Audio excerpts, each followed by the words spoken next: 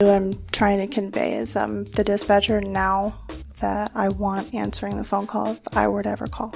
And I'm the coworker that I want to sit next to. And I'm, the human being that I want to encounter. What's up, my brothers and sisters? Welcome to the Fireground Fitness Podcast, where the views and opinions are your host, that's me, and those of the guests. Speaking of which, today we are sitting down with Kimberly Brophy. She's a dispatcher, has been for quite some time, and she shares with us what happens in the secret place where they dispatch all these calls from, helps us understand what that looks like and how the calls come in, how they go out, how they manage them, etc. Great conversation. Thanks for tuning in. Enjoy the podcast. Kimberly Brophy, you work in our regional communication center. And, before we get into all the cool stuff about what you do and the communications that you do and all that jazz, tell me a little bit about who you are, where you come from, how you landed in Phoenix. Okay. Why you stayed in this hot, crazy desert. So I'm originally from Kansas City, Missouri, and I grew up there, lived there until I was 17 and a half years old. My mother was fortunate enough to get a job with America West Airlines. And with the promise of flight benefits, I would come here and graduate high school, and I just continued to live my life out here in the desert. And found a couple friends in high school that were interested in the fire department at a really young age. And so that ignited my interest. I had kind of a childhood trauma incident, and I knew growing up that I wanted to help people, but I didn't know in what capacity. So ended up getting an EMT certification and kind of developed from there. Got a job with Sun Lakes Fire, which is a tiny, tiny retirement community south of Chandler. Yeah. And they had their own fire district. And they had a closet smaller than the room that we're sitting in now, and it had a microphone sticking out of the wall and a couple 911 line Ericsson phones. And those are just like private phones that we use day to day in the office that I'm in now. And I was answering 911 calls with just a little bit of experience and a little bit of... just for the Sun Lakes area? Yeah, just for Sun Lakes. And we operated off of Chandler's. Was that with did they have like one truck at the time or two? One station? Two stations. Okay. So they had engine 231, engine 232, and they both had rescues. At the time, now they're medic trucks, but same difference. Transport units. And a lot of chest pains, I've fallen and I can't get up, and a lot of service calls, customer service calls, a lot of walk-ins where I'd check blood pressures in the lobby. And so it's kind of like the receptionist and the secretary and the 911 dispatcher when he needed to be, and then, the fireman actually worked in the station next door to me, and so, I'm in the lobby at the fire station, essentially. So your communications center is in the lobby? My communications closet was in the fire station. Nice. Right, down the hall from the fire chief's office. Humble beginnings. Very humble. I love it. Very humble. And it was a really nice job. It was it paid well. I worked shift work. I started out on night shift. I have to say that was really hard staying awake because everyone in Sun Lakes goes to bed at 8 o'clock, and only if it's very important do they call after hours. Right. So we should probably say that for those who don't know Sun Lakes, it's a retirement community. Mm-hmm. And I think what's its age restricted, 55 and above? 55 and better. That's what they call it. All right. However you want to frame it, I guess. And so it's just south of a small town called Chandler, which is where I live. And then the radio frequency that we used was the backup frequency for the city of Chandler's police department at the time. And they did police and fire dispatching for themselves. And so I thought the natural line of progression would be to continue my career in Chandler. And that was police dispatching. And without going into too much of a detail, it wasn't a very good fit for me. I consider myself fire and medical, and police dispatching is a whole different ball game, and not a lot of happiness there. And especially for me. I wasn't very happy there. And so I went back to Sun Lakes for a little while until I got hired with Phoenix Fire. And then full circle, Phoenix Fire eventually became responsible for dispatching in Sun Lakes. So I now dispatch for Sun Lakes again. Welcome home. Yeah. Oh, that's great. So the reason I asked you to come and sit down is I know that as a first responder in the field, there's a mystery about what takes place up in the tower up there, where you guys live and work and make stuff happen. So I had I figure if it's a mystery for me, it's probably a mystery for a lot of folks on how it works. So let's start with what happens when somebody picks up the phone and they're having chest pain and they call 911. What does the life of a phone call, like a 911 emergency phone call, look like? Where does it go? How does it route through the system? Okay. Well, there are a lot of different variables. So if you're calling from a landline, we can obtain your address easily because it's part of the telephone record system. And so we can identify where you live pretty easily. However, not a lot of people today operate with landline phones. No, who's got a landline anymore? Well, I had one until a few years ago. But it was only because I had a young child in the house sometimes and wanted to have, I know what's up. So I wanted to have the right kind of phone. And now I operate with a cell phone. Cell phones are pretty accurate. They're accurate within 25 feet, as long as you have a generation 2 or above, a phase 2 phone or above.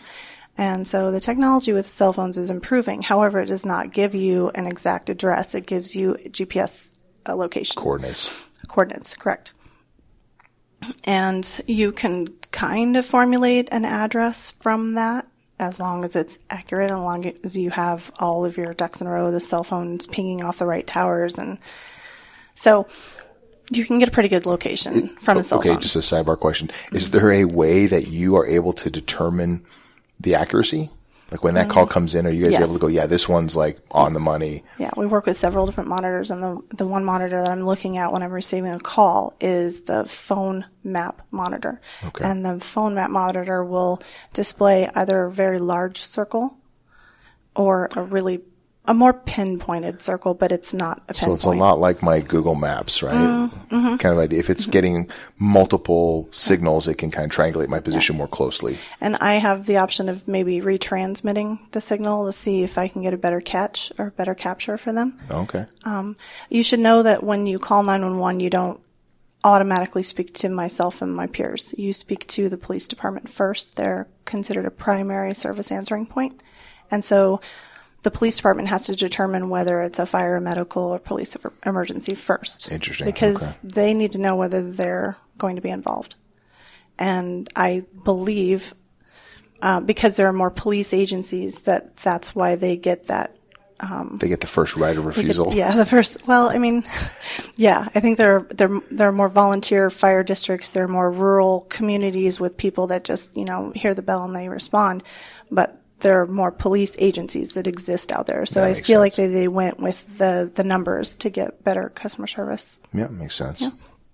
So the police department can determine whether it's a police, fire, or medical emergency, and many times it's all of the above. So a car accident, for example, is...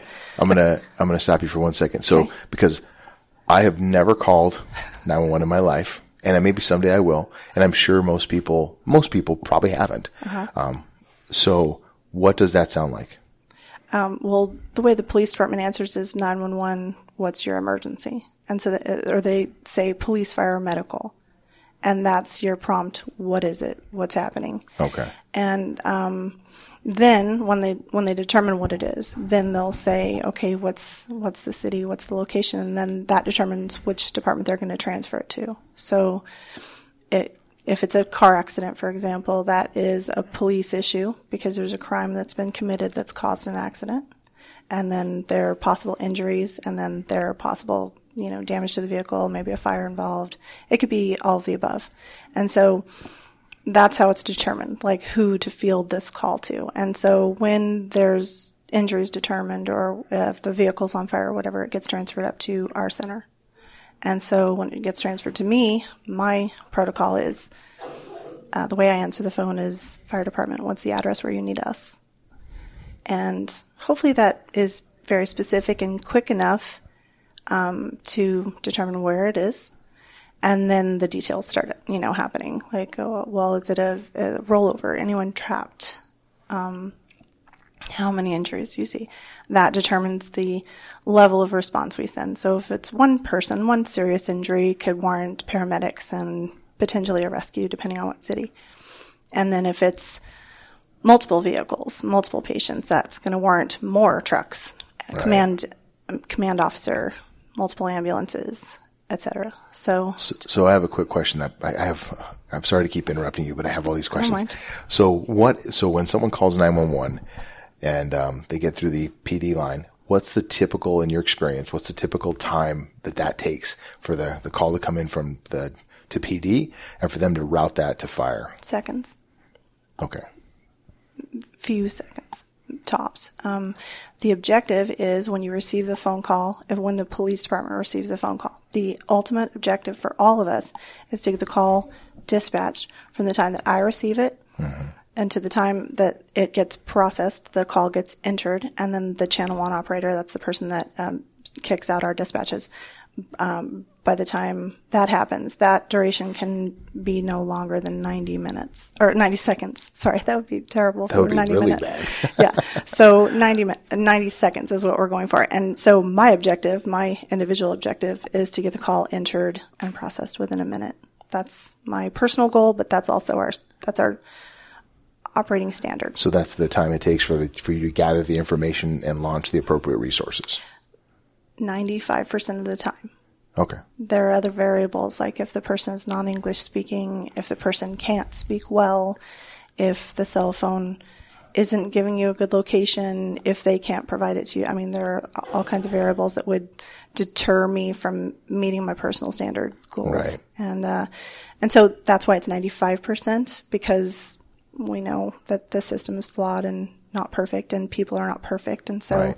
So what do you do when you get somebody who you have difficulty communicating with, specifically like a language? Resources. Yeah, we have a language line. Okay. It's an 800 number, and we have a subscription or an agreement with that agency. And we give our agency code so they can identify who's calling them, and then we give our personal code, which is my badge, and then we ask for what language. And it could be Swahili, it could be Spanish, it could be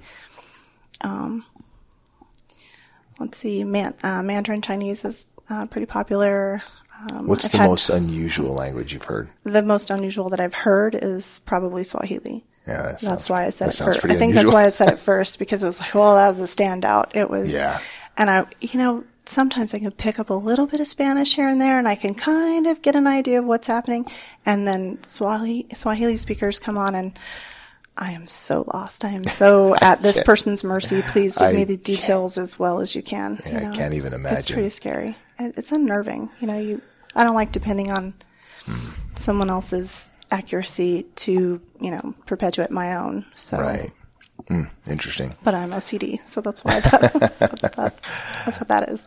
Yeah. So language line, and then there are other obstacles, barriers, what have you. There could be a fight in progress. Well, we can't send. I can enter the call, we can send the call, but we can't actually get there yet because the police department has to secure the scene. So there are a lot of different variables that determine whether or not you're going to get service in the manner that you expect to receive it.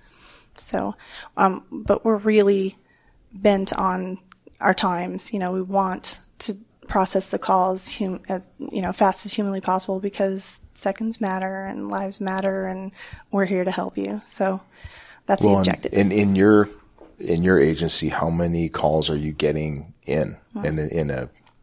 So in our agency, so the calls for service that we actually send on, I think we hit in the neighborhood of 495,000 last year. So we're going to surpass 500,000 calls of service this year.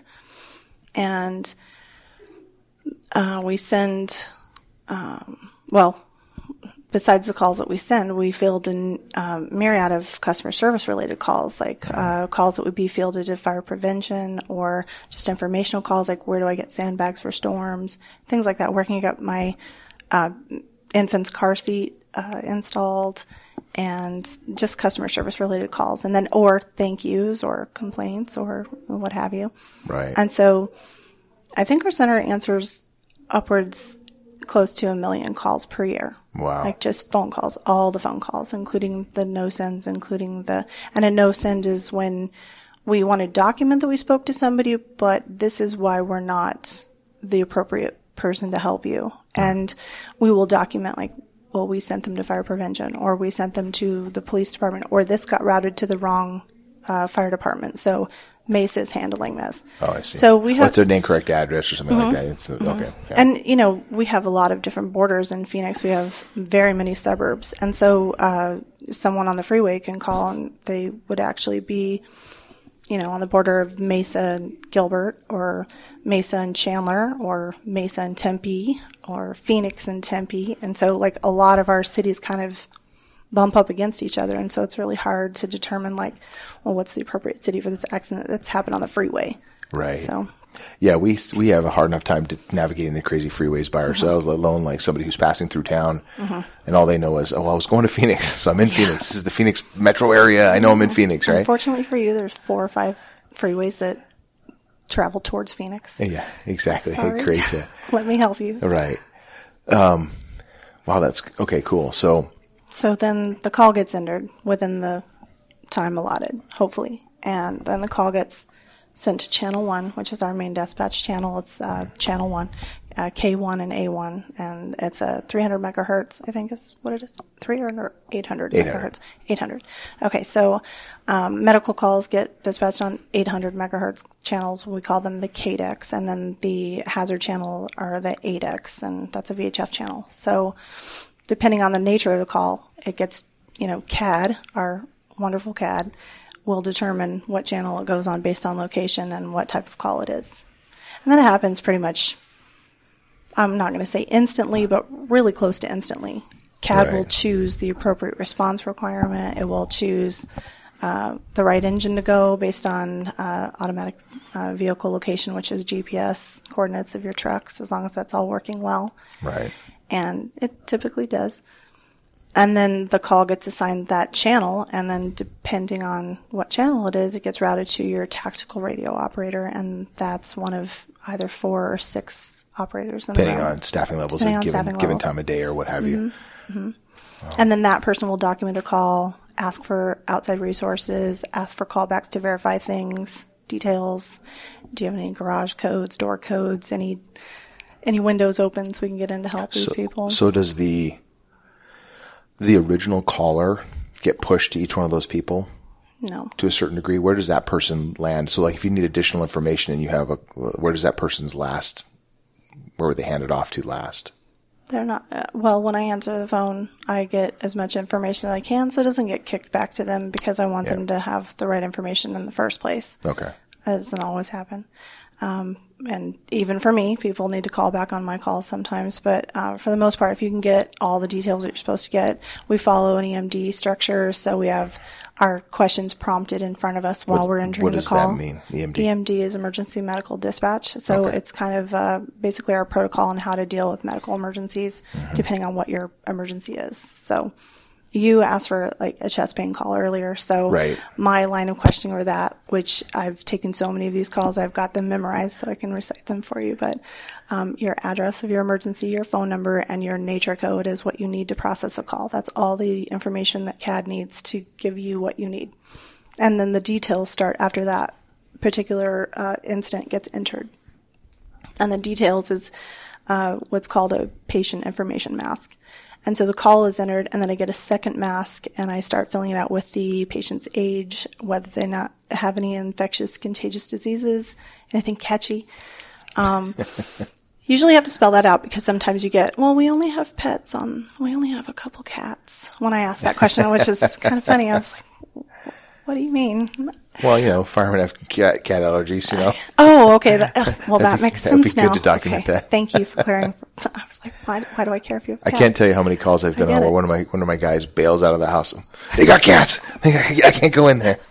That makes perfect sense to me for someone that's never actually gone into someone else's house on a medical call. Yeah. You know, I don't know that now that's something I would ask on the front end for reals, but it's definitely, maybe we need to add that to the EMD. I understand now. I think our boys would appreciate that. I feel so enlightened, right? That I can't tell you what that means to me that you've explained that to me, because why would you be offering that you have cats?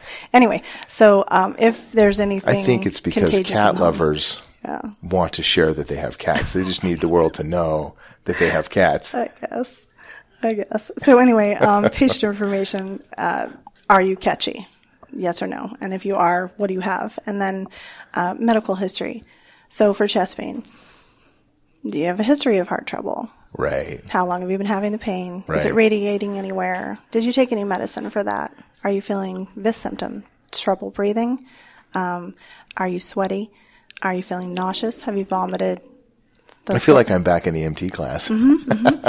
Yeah, but I know that like the back of my hand because I take so many chest pain calls. It's really scary. And a person my age taking calls, and I see my age pop up on my screen. It's like, oh, that is my mortality knocking at the door. So it's kind of upsetting. Anyway, so I guess that's why I've got it memorized. Yeah. And now I'm down on what symptoms I should watch out for myself in case that ever happens. But anyway, so patient information mask that gets sent along with the call. It's an appendage to the call, the incident, and it goes into the incident history without anyone having to actually put it in there. It just automatically goes. But it also gets sent to the trucks as they're responding to the call. The trucks arrive shortly after, and then they have kind of their fundamental information, and they can follow up with their paperwork when they start actually speaking and touching the patient. So. Right. And then if they need any additional resources, that's what your tactical radio operator will get for you. And then 9 times out of 10, they get transferred to the hospital, and then the call is over. That's all you guys know. Mm-hmm, that's all I know. So I'm gonna go heavy here real quick. Okay. When I think about, the way that ball gets passed, right? There's so many pieces in there where the original call taker doesn't actually know how this event transpires. The tactical radio operator is dealing with the firefighters and sees the kind of information come in, and they go out, and then they may or may not know how the event closes. They may know someone get transported, but they don't know any details. Mm-hmm. So is there ever a time when you're like, I really want to know what's going on here. Like, I want closure on this event, but you don't ever get it? Okay, so I had mentioned I'm from Missouri. It's called the Show Me State, and I need all the information. So that's me, personally. A lot of people don't really keep mind or tabs on their callers unless it's something that resonates with them. So, we have all different walks of life in the alarm room. We have all different types of people with different situations in their home life. And so whatever kind of taps them on the shoulder, those are the calls that they want to know about. So if someone's recently lost a parent and then they take a call with an adult child calling, and they're talking that person through CPR, and they're basically reliving the trauma that they had just experienced. Right. That means something to them, and they want to know if they made a difference. So that would be pertinent for that person. Someone with a young toddler in the house, right, and then they take a drowning call with a toddler. Mm-hmm. They want to know how that turns out. So I can't say that it's all the same for everyone. I know that I've had my own story and my own things happen to me, and so whatever resonates with me, I ask. Yeah. And I either ask my leader supervisor to follow up for me, or if it's somebody that I'm familiar with in the field or that I've spoken to before that I feel comfortable asking, I will ask. But our center's so busy, we really don't have time to do that all the time. Well, so that's a really good point. I had the opportunity to talk to some of the folks that worked up in the alarm room, and we had an incident. It was a couple of years ago now that was incredibly tragic. And I was talking to the dispatcher, and he said he was on the phone with a person, keeping them on the line, and they were dying. Mm-hmm. And when they were on the phone for, I want to say it was approximately 30 minutes, keeping them on the line. And I don't know how to explain it other than to say he was keeping them engaged, right? And then also gathering information. He'd hear sirens. You can, when you listen to the audio, you can hear the sirens coming. You hear the smoke detectors going off. You hear, it's a very complex call, spare the details. But the interesting thing was, I said, okay, so the line eventually goes dead. And he loses contact with the person who we know was dying. They had a gunshot wound and they were dying. And so he basically takes this person, talks them all the way into their passing. Mm-hmm. And then I said, okay, well, what'd you do then? And he's like, I took another 911 call. And it just struck me how, it's very similar in the field. You run a code, you run a pediatric code, you pack your gear back up, you reset your equipment, and you go available. Mm-hmm. And then you very well can be on a mountain rescue, or you're on a fire, or you immediately go to the next event. Right. You mark yourself available. That means you're available for whatever happens next. Right. So that you're putting yourself out there. I'm ready. Yeah. Right. So I didn't, that actually set me back on my heels a little bit. And I was shocked at, how real that was to me. I'm like, wow, that's a lot like it is on the fire truck. We just, they turn and burn, right? Off you go. You're on the next call. So how do you manage that? Like emotionally, medically, mentally, spiritually, how do you stay sane with that type of? That's a loaded question. It's a hard question. I know. Well, you know that I'm a member of the peer support team with the fire department because you're also a member of the peer support team. I've seen you at training. You've seen me. And so that's one of the biggest resources. If you take something upsetting, we have a way of flagging your incident and marking it as a high stress incident. If, it could be something, like I said before, it could be something just, it seems run of the mill, but we know that person. We know what they've just endured in their home life or personal life, mm-hmm. and we know that it bothered them. And so we try to mark that call and follow up with them, have a peer follow up with them, and then sometimes we bring in the CR vans, which are the crisis response vans, and we have a social worker and I believe an EMT on those, and they'll walk you through your traumatic episode if you need to be spoken to about it, or if you need to follow up with heavy duty counseling. They'll give you the right therapist to call. We had for many years Father Carl, our Phoenix Fire Department chaplain. Mm-hmm. So he would always be a really good resource. We have a new chaplain. I'm sorry, his name escapes me, but we do have him as a resource as well. And there are different ways of dealing with things. It might not happen instantaneously after you take that call because you might have to do some other work. Usually if we have the staff allowance, the supervisor will say, do you need a few minutes outside? You want to decompress? You want to go walk down, up and down the hall for a few minutes, take a couple deep breaths and maybe have a glass of water, chill for a second, not having to answer another 911 call right away. Yeah. But, staffing allowed.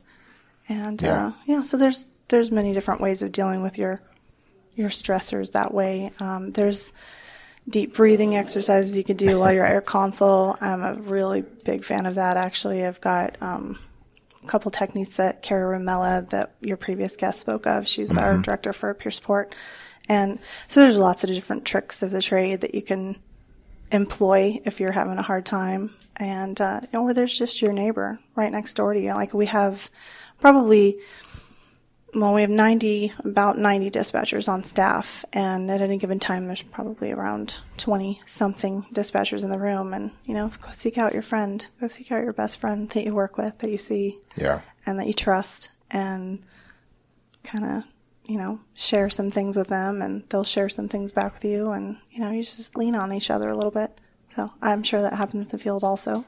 It absolutely does. Yeah. Absolutely. That's a huge, that direct, the person who's in the trenches with you, mm-hmm. I feel like is it can be one of your best, advocates and one of your best resources when it comes to, the shared event. And, that person better than some random peer support team person, mm-hmm. right? Not that I think there's value in that, but, there's definitely value in the person who knows you more more closely. Our peer support team is, you say random, but we have people, the person that's in charge of our particular division of the peer support team is Sonia. She happens to be a good friend of mine, and she will get the page for the stress call, and then she has, she knows us all, so she can determine who's the best fit to go talk to Kim, because she's just had this, adult child with their father just passing, because that's what I just endured, so right. She knows, and then if she's not there, she'll call the alarm room and say, hey, had this page come out, can you check on her or him and find the best fit, or right. who's there. Our telestaff has our peer support team members identified, PSD next to our name and telestaff. So if you ever wonder if, you need somebody to talk to in the alarm room, it's noted, and so is it in the field. It's identified that way. Right. So that's really good. I think that the way that we use that program, I use the word random, and I guess what I meant when I said that is, it's not the person who's sitting there in the trenches with you per se, right? It's somebody who's adjacent, who has similar experiences but is adjacent. But I love the fact that you said Sonia, the person who's managing that, is mindful of who that person, who identifying the peer support person that you're sending. Yeah. It really makes good sense. It's important. She has a knack for that, honestly. Yeah. I mean, and I think a lot of us, we have that tool in our, we have that in our wheelhouse, that we can figure out like who responds to whom in the room, and who, I don't know. I have a couple people that I continuously go to or sit by or situate myself next to when I work, so I know that they're close by.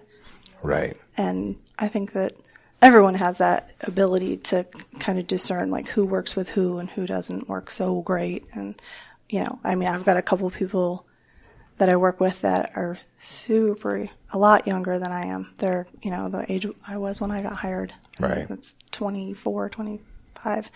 And I have a daughter that's that age now. And so, but Katie, is, somebody that works on my shift. She is my daughter's age, and she's one of my go-to people. She gets me. I get her. And, so we just have our connections up there. It's like, good. It's like that. Well, I think it's so important, regardless of where you're working or who you're working with, is identifying the connections that you have and building a network and a team with people who are, who are in the same, playing field with you, and then building the team and the capacity. And I think, even, working up in the alarm room, you guys aren't necessarily like running on a call together, sitting side by side, but you are, working on the exact same mission at the end of the day. And you have these shared experiences that are, if not the same, are very similar. Mm-hmm. And so you have to be advocates for one another, and you have to support one another, and you have to be, mindful, of what the other people are going on, what they're going through, right. In their lives and at work, the things they're experiencing. Cause, as much as we like to say that outside doesn't affect us, the stuff we have going on in our personal life absolutely can affect us, and it can affect our ability to handle these high stress events. True. And there are, like, with the timeline of the calls, the call taker touches the call, channel 1 operator touches the call, the tactical radio operator touches the call, and then, if you do a callback, that's our outbound service representative. They'll also have a hand in the call. So it doesn't just affect one person in the room. Right. And then there's this lead-in supervisor that occasionally check in. They tap into the phone call that's happening, and they'll be able to monitor, like, are they getting the correct address, and are they maintaining the composure of the call? Are they maintaining the integrity of our customer service? And then, and then they can reach out to that operator afterwards when they know that they might need to be talked to or supported. So a lot of people are involved in the call. It's, the misconception is with us, with our center, that the person on the radio is the person that took the phone call, and that is not the case where we work. We're fortunate enough we have a large enough center that we have assigned duties at any given moment, and I might have taken a call 10 minutes ago. Well, now I'm on radios, and I don't have anything to do with the person that was asking for help earlier. So when you were working in Sun Lakes back in the day, one-woman show. So you would pick up the phone call, and then you would carry the call the entire way through. So it's like Mayberry, right? You're the call taker, and then you're the tro, like you're the whole entire show. I mean, it was in full color. It wasn't Mayberry, but it was a one-woman show. But it was also it was a lot slower. We didn't have the volume of calls. I did have a couple times where I had to answer a couple 911s at the same time, and that was kind of a bummer because I'm only me, and I'm doing the best I can.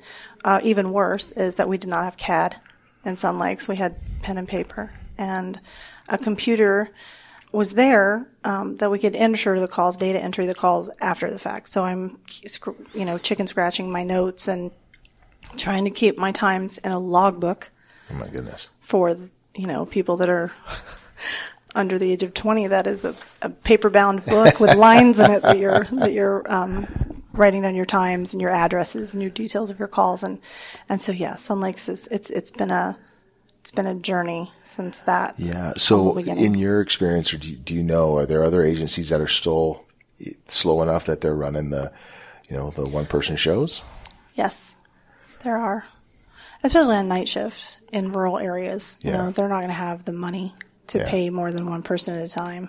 I know, and there's a police agency in town, Paradise Valley. It's pretty small, area-wise, and they only have a handful of dispatchers on staff, and I think it's either one or two at a time in the evening, and then maybe 3 people on duty at a time during the day. Wow. So, all I can think of is how lonely that would be to be by yourself in there.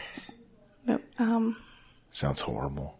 Well, you have to remember I was in the closet at the fire station. So there were actual people in but then everybody went to bed and I had to stay up and, keep myself awake all night. And that was difficult. That was horrible. Kind of a drag. That sounds horrible. It's a lot easier to stay up at night when you have your coworkers next to you to talk to play cards with or whatever, because nights are really slow. Right. Even for our department, we take a lot less calls in the middle of the night than we do during the day. The daytime, my hours are 5 a.m. to 1, and so my day is pretty busy and filled with calls, and night shift is not so much. So. Yeah, so the daytime is definitely the peak acuity or peak hours. Yeah, we have our like hot times, like rush hour times are pretty busy. Sunday mornings seem to be busy for, I don't know why, but everyone's getting ready for church. So Sunday mornings can be pretty busy. We have, without getting too morbid, but we have a lot of retirement communities in town, and Sunday mornings seem to be the time for people to go. And interesting. Yeah, it is. It's odd. It's an odd phenomenon that I've noticed. It's a trend, I guess. And then rush hour in the evening, we have those what's called suicide lanes in town, and anybody from not from here doesn't understand the concept of that. We have a middle lane on several of our main arteries of the streets in town, and those lanes change direction of travel with the traffic needs, and not a lot of people clue in on that, and so it causes a lot of accidents. Well, in the rest of the world, it's a left-hand turn lane. Yeah. In our part of town, it actually becomes directional traffic depending on the time of day. Right. Yeah, you got to pay careful attention to that. And then we have some other, Friday, Saturday night in Scottsdale, Friday, Saturday night in Tempe, which is ASU headquarters. It's our college town, so it's quite busy. And, so we got our peak times. Yeah. So how long have you been doing this? Total? So I'm a recycled employee. I left Sun Lakes. I worked in Sun Lakes from 93 to 96. Got hired in Phoenix 96 to 2001. And then I stayed home with babies for 12 years. They weren't babies for the entire time, but I got to stay home with my kids. Hey, So it was pretty, they are always pretty your amazing. babies. They are. They're my babies. They're all adults now, but yeah, they're all my babies. And so 12 years I was off, and then I got rehired in 2011.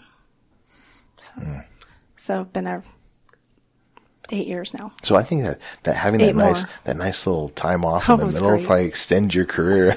It's yeah, definitely. I have a much more positive outlook this time around. I don't really like the dispatcher that I was before. I was so young and immature, and Interesting. I've had so many more personality developments this time around, and so many more opportunities this time around. And I was so young, immature, self-centered, and not really there for like big picture. I was like there for, I want this cool job. I want the prestige, and I'm part of the Phoenix Fire Department. Did you know how cool we are? You know, and we are, but I like to think so. I think so. But you know, now I work for the Phoenix Fire Department, but I work for the Regional Dispatch Center, which is 27 other entities besides Phoenix, in addition to Phoenix. And so it's no longer about me. It's more about the service we provide, and you know, like it's a really nice place to be. It's a nice mindset to be in too, when it's not about me. So, it's funny how when we mature, we begin to understand that a little bit better. I don't know that I'm there yet, but I'm just saying. Yeah.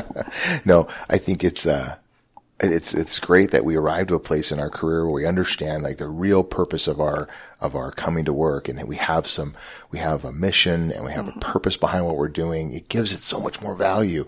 Yeah. It's so much more enjoyable when you understand those things. You know, because when you're young and it's just about yourself, and you know, work is just merely a distraction from a good paycheck and, you know, good benefits. And I mean, there's a lot of good things about the job, and I did recognize that back then. But, you know, as an example, when you took a difficult call, before, like, I'll just say, you know, phase one of my career or whatever, I would kind of want a tape of that. You know, I want to listen to it again and listen, you know, how many times I got called a bad name, or, you know, and kind of share with my family members, this is how, you know, this is how I get treated sometimes, you know. Well, little did I know that I was contributing to being treated that way, you know, because now I still have a couple of those tapes, and those were like I want to say they're the remarkable tapes for me, because they're the standouts, because they were so difficult and they were so trying, but they're a source of shame for me now, because I listen to myself talking to that person on the other end of the line, and I'm more concerned with my objectives than I am talking to that person. Interesting. And giving them what they need to hear. You know, they need to hear my comfort and my support, and I was just all about business. Give me your, you know, what's your address? I asked for your address. I need your address. You know, I was fixated, and I mean, they got the help they need, and I'm not a poor employee, but I really do. I can say without a doubt now, the calls that I take now, the people that I speak to, everyone gets the best of me. Everyone, no matter how they treat me, and any call that you pull, any tape that you make of me, I'm proud of. And that wasn't the case back then. So interesting. Well, it's really, you're proud of you. I'm proud of you. Thank you. I think it's really cool that you're able to reflect back on how you provided service previously and what that looked like. Because at the end of the day, this is a service industry. We are here for the people, right? For our community. And it's really important that we remember that every day we come to work. And I don't care where you work in public safety, everything that we do, whether you are in some staff position somewhere, or whether you're a dispatcher, or whether you're a firefighter or a police officer, at the end of the day, it all ties back to Mrs. Smith, right? And what do they need? And that's your purpose for being here. It's not about you at all. Right. So it's really cool that you're pointing that out. I think it's, I love that. Well, essentially what I'm trying to convey is the dispatcher now that I want answering the phone call if I were to ever call. And I'm the coworker that I want to sit next to. Yeah. and I'm, the human being that I want to encounter in general. And that's kind of the adult worldly advice that I have for younger people on the job. So. Yeah. Well, let me ask you this. What's one thing, I think you might have just said it, but I'm going to ask the question anyways. Like, what's something you would tell, 20-year-old Kimberly? Like, hey, ding dong, do this, be better at this. I think you already said it. 20-year-old Kimberly took a call for drowning, a long time ago. And it was one of those summers where it was expose on how many drownings. We have many swimming pools here and bodies of water here, and we have a lot of drownings in Phoenix sometimes. And it was one of those rash of drowning summers. Mm-hmm. And I was, one of many people that took a drowning call. And again, back with those recordings where you could hear yourself and hear how you acted and how you interacted with the caller. I heard myself on the tape. It was a 2 or 3 year old boy, and his older sibling was calling, and mom had the child in her arms and was running laps around the pool. And she wasn't listening to any instruction, and I was kind of, let's just say I was pushy with a 14-year-old, trying to get him to get the mom to, we need to work on the baby. We need to help the baby. And, again, the human element wasn't really there for me now in retrospect. And that call ended up front page of the newspaper because they were going to do a whole spread on drownings and how serious it is, and and it was also like the path of the call, like who is involved in this tragedy, like the dispatcher, the family, the emergency room staff, the ambulance drivers, the police officers, everyone that has a hand in this incident, this horrible tragedy. And we're all on the front page of the paper. I can tell you that was like that was not the incident that I wanted on the front page of the Arizona Republic. Right. That was not. And I didn't want to be part of it. I mean, I wanted to be a part of it because, it's an important message, but I didn't want to be part of it because I didn't like my role in it. The way you carried out your role, you mean? Yeah, I mean, I got the call processed. There were things that I did right, but there were things internally that weren't right with me. Right. About how I was speaking to a 14-year-old. And, right. In the heat of the moment, you want to do anything you can to get someone to respond to you or talk to you or cooperate with you because you want to get your job done. But that wasn't the call that I wanted highlighted or spotlighted or, I didn't want any attention for that call. It wasn't anything good about it. The outcome was horrible and the family was devastated and it affected so many people so negatively. And again, it was a rash of drownings that season. It was epidemic proportion drowning numbers. And so, the message was important, but me and the way, that was just not a good time for me, not a good day or a good experience or anything that I was particularly happy with. And so my 24-year-old self was like, the message is, you're being watched. People see you, people hear you. Your coworkers hear you. Your coworkers see you. Call histories are public record.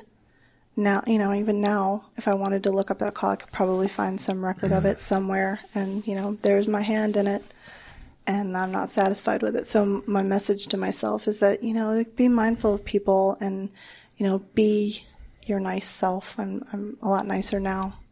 And I'm a lot more caring and more focused and more dedicated to the human element of things rather than just getting the mission accomplished, the work job done. Work done. Yeah. Yeah. Yeah, I guess there's levels to the game, right? Like you Very can many. say, hey, I got it done. Yeah, you can't accuse me of not doing the job. Mm. But the way in which we do it matters, right? The way in which we talk to people. For certain. Yeah. No, absolutely. Well, and when communication is your primary tool, right? I think the tone of your voice and the words you choose to use, probably pretty impactful. It means the world of difference to people, and you can get a just hurry up and get here from someone, or you can get a thank you, God bless you for what you do. Yeah. There's a big difference. Yeah. And it feels different. Yeah. It certainly does for me. Have you ever gotten chewed out on the phone? Not so much lately. I've done a very good job. I do not get yelled at. I am very good at calming people down, and it's all a matter of making them know that I care about them. Right. And if they sense that, or if they feel that, or if they feel I'm qualified to give them the help they need, they have that trust in me. I can establish trust in a few seconds now. It's nice. So if you can articulate, how do you do that? The tone of my voice, the words that I choose. Sometimes I ask their name so I can call them by name. Make sure I mention I have help on the way early on in the call, because, with those EMD questions that come after I'm having chest pain. Well, I have 20 questions for you. And then they're like, well, are you coming? Are you, right. are you on the way? I don't want to sit here and answer questions. Just get here, all right? So if I take the address and the nature code and the phone number and I send the call, and then I start out with whatever I say, the first thing out of my mouth, I have help on the way for you, but I have a couple questions. I have help on the way. And I make sure that they hear that part. Sometimes they don't hear it. Right. And then I need to do it. And then I'll reiterate. Again, I have help on the way for you, but I still have a couple more questions. I'm typing to the unit as they're driving to you. And so people truly understand we paint what's a little happening. picture about what's happening, that, do you understand that I'm not the person that's coming, but I have help on the way to you? Just however I word it, depending on who my audience is. But yeah, those are my tools. And I'm just nice. I like being nice. So, and they respond to that. And I can hear a more gruff dispatcher. I can hear a more assertive, monotone, no voice inflection. And I can hear the response that they're getting too by the next thing that they say out loud, So I know what works and I know what doesn't, and I avoid what doesn't work. Right on. What if you could change one thing about your career, what would you change? Probably the realizations I had later on in life. I that hindsight 2020. I'd love to be the dispatcher I am now. 20 years ago, I'd be a supervisor by now. I'd be a training supervisor by now, because that's where my heart is. I would have started that path a lot quicker, I don't know that I'm going to become a training supervisor now. I'm so in the sunset of my career, I guess. I have 10 more years left, and I'm very, very happy with my shift. I'm very happy with my hours, and to promote in our center would, surely send me back to night shift. Change everything for you. Yeah, and at my age, that doesn't appeal to me very much. I like my simple, happy life with 8 hours sleep at night, and I like being rested, and, this is why I'm happy when I go to work, because I've had a good night's sleep, Yeah. Something to be said for quality of life. That's a very important thing. I think when someone's crafting their career or trying to establish their career, or whatever that looks like, people sometimes need to be more honest with themselves about what they really want to do with their career. Yeah. So, it's good that I think it comes with maturity too, and time.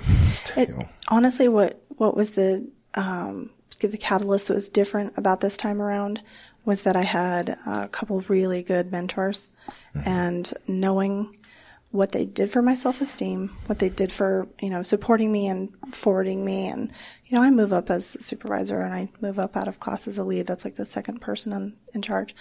And if it weren't for those mentors early on in my second phase saying, hey, I like the way you answer calls. Do you think you'd ever consider training someone? And, then the ball rolls from there. It's like, it's a door that opened for me that I didn't really see the last time around. I thought, I'm just going to work, earn my paycheck, go home, forget all about this place every night, and then, and then start fresh the next day. And now it's like, this is a third of my life. My job is a third of my life, and I want to enjoy it. I want to get the most out of it. I want to give the most back to it, and I want to make it a better place when I leave. So, yeah, I wish I would have gotten started on that years ago. Would have been nice. Oh, well. Well, hey, no, I'm doing what I can. No now. time like the present. There's a quote I picked up a while back. I probably overuse it, but I think it's apropos. It's, the best time to plant a tree is 20 years ago. Yeah. The second best time is now. Right now. So, Hey man, you're doing it. Second That's best. great. Second best. So let me ask you one final question. What is your most favoritist thing? What do you love most about your job? If you could pick a thing. Wow. I guess relationships are everything. So I feel like the peers that I have and the people I work with, the people that I work alongside with are the good. That's the favorite moment is when we share knowing glances, across the room, and we know we got this. And, when things get hairy or busy or whatever, I know I have a good team around me. I know I have good people next to me. And so that means something. And then knowing that, my highlight is I had a call where someone had coded in Surprise, and that's one of our outlying cities, and granddaughter was giving CPR instructions to grandmother, and he was revived and saved, and I got a text message from the family about a month later saying, I'm having chips and salsa on Cinco de Mayo with my dad because of your help. And that was, I don't care if I never save another person again, that I can live with that for the rest of my life and know that I made a difference somewhere. So that was nice. That's awesome. And the thank yous are really cool. I mean, getting a thank you is meaningful. So, yeah. I love it. Well, that's a great place to end right there on an uptick, on a happy note. I think that's great.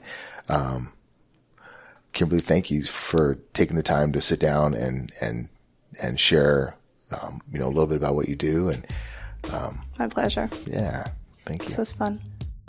Hey, thanks for tuning into the Fireground Fitness Podcast. I hope you enjoyed that conversation with Kimberly Brophy. If you like the podcast, if you don't like the podcast, shoot me some feedback. You can reach me at raingray@firegroundfitness.com or get on Apple Podcasts, leave a review, rating, etc. Subscribe to the podcast. This can be found at anywhere you can find podcasts. You'll find the Fireground Fitness Podcast. Thanks again for tuning in. Now go out there and get some.